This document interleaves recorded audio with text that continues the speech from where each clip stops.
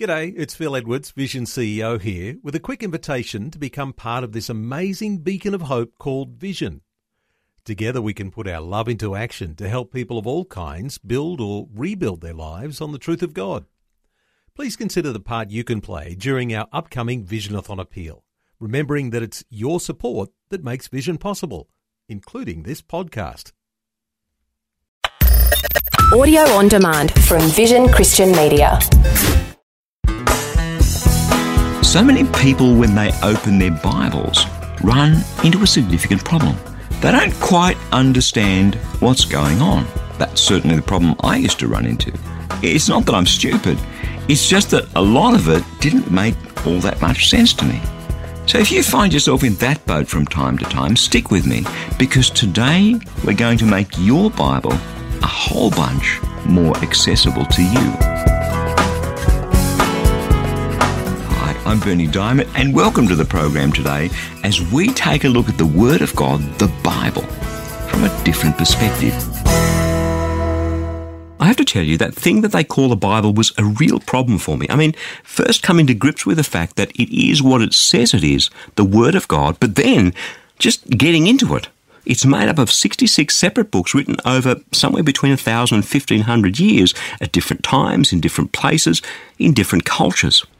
So there are words and names and places and concepts and ways of thinking that just aren't familiar to us. We're continuing today in our series, Power Unlimited, because that's what God's Word brings into our lives.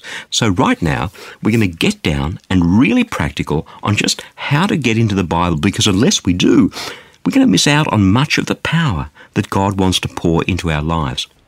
Over the years, I've discovered a few very simple helps or resources that have made such a difference in making sense of God's Word.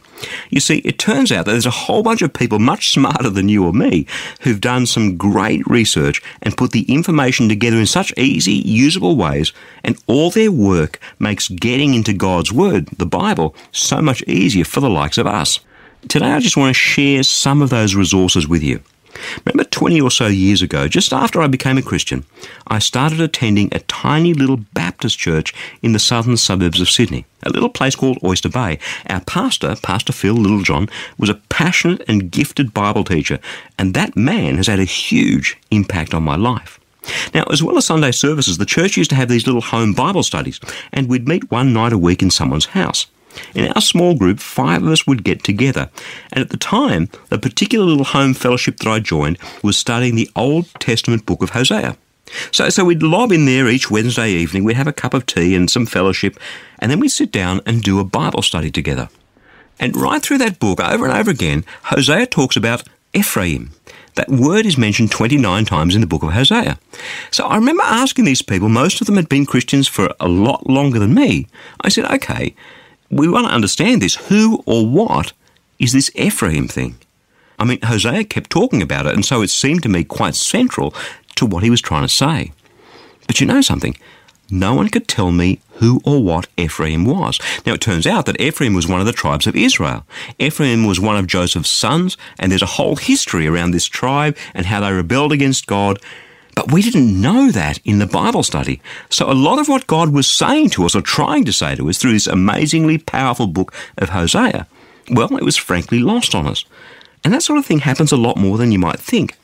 Consider the story of the Good Samaritan. It loses its whole meaning if you don't understand the Samaritans, who they were, and what the Jews thought of them. Now, when Jesus told that story to the assembled masses, they all knew the Samaritans and who they were. But we don't know that. And there are names and places and concepts and ways of thinking in the Bible that are foreign to us because we're separated from them by time and by culture. It might have made sense to the people back then, but not us now. And unless we understand those things, we miss out on the richness, on the gravity, on the power of what God is trying to say to us.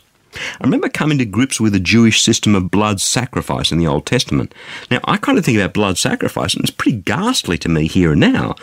But it's something I really had to understand to comprehend what Jesus did for me on the cross. So I decided I was going to find out. Not just skim the surface, not read through a story and have them talk about Ephraim or Samaria or all those other things I didn't know about and miss out on what God was trying to say to me through the story. Now, these accounts were written such a long time ago, and God has preserved them and kept them accurate for us here and now, but there is indeed a gap of culture and time in history that we have to bridge to understand completely what's happening in what's been written. I mean, after all, if the Bible is God's Word and if God is speaking to us through it, I decided I needed to know what he was saying, and surprisingly, that's not as difficult as I thought it would be. Right now, I'm going to talk about a handful of really simple resources that made absolutely the world of difference. The first one was my Bible, a simple English translation, not the King James with the these and the thou arts. There are many good contemporary language translations available to you and me today. The New International Version, or the NIV as it's called, is really popular. I happen to use the NRSV, the New Revised Standard Version. There's a translation called The Message, which is really in here and now language. The Contemporary English Version, the CEV, the New English Translation, the NAT. Which one's the best? Well, the one that you're going to read. And you can get a thing called a study Bible. It's not just the words of the Bible, but it's also got a huge amount of resources packed into it. It explains the meaning of words. There are notes and maps and cross-references. They're really good, and they don't cost a whole bunch more than a Bible with just the Bible words. So if you want to do more than just skim across the surface, if you really want to know what God's saying, it's really good to have one of those, a study Bible. Check them out. One of the most helpful features in a study Bible is a summary of each book. Who wrote it, when, to whom, why, because context is really important. Before I read Ephesians, I read 4 or 5 paragraphs in my study Bible which explain the context, and all of a sudden the book of Ephesians made a whole bunch more sense. A study Bible is a really worthwhile investment, and it's not much more than an ordinary Bible. You can get one from your Christian bookshop, you can buy one online. I happen to have an electronic one on my tablet device these days. The second resource is my Bible dictionary. Now, I happened to purchase a Bible dictionary called the Holman Bible Dictionary years ago. It's just one single volume. You can get Bible dictionaries that are 25 volumes. Mine was just one volume, and it had pictures. So when I was reading and it talked about the temple in the Bible, I could go to my Bible dictionary and look at it and see pictures and plans and explaining the different parts. So I'm able to read just a few paragraphs in a few minutes, and I'm there. I understand what the writer's trying to say about the temple, about the Holy of Holies. See? When the Bible talks about Ephraim, I just look it up under E, find Ephraim, half a column, 3 minutes, and I know who or what Ephraim is. The story of the Good Samaritan. Who were the Samaritans? What was their relationship to the Jews? That's what Jesus meant by the story of the Good Samaritan. So, a study Bible, a good Bible dictionary, and lastly, the third resource was a Bible timeline. It's one of these things that you can fold out in about 4 pages wide that shows you the chronology of the Bible. You read about King David. When was he king? Who was king before him? Who was king after him? What else was going on? Which prophets were writing when David was alive? And all of a sudden you put the whole Bible thing in its time sequence, and that's huge. And just to top things off, let me tell you about 2 stunning websites. The first is BibleGateway.com, where you can compare different Bible translations. The second, which is truly brilliant, and I really encourage you, if you're online, go to this website, is StudyLight.org. That again, StudyLight.org. It has Bible dictionaries online, the meanings of Greek and Hebrew words, and so many more great resources. And you know what? They are all free. So let me ask you, do you take Jesus seriously? If you do, then you need to take the Bible seriously. And for just a small investment on your part in just a few simple resources, they pay such huge dividends in hearing and understanding what God is saying to us today through His Word.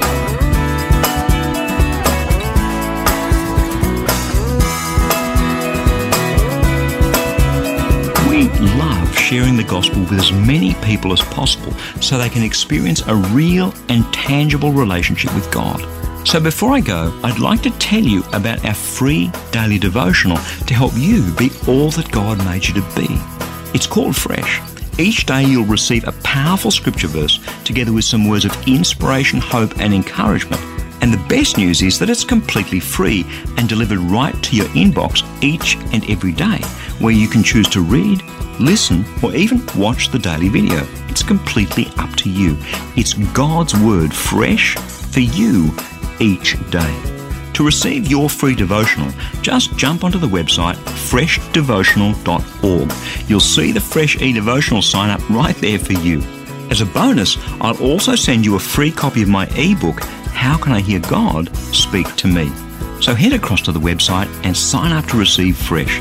I pray that your heart will be touched and transformed as you draw ever closer to Jesus through His Word. That web address again, in case you missed it, is freshdevotional.org. I'm Bernie Diamond. Catch you again, same time tomorrow, with a different perspective.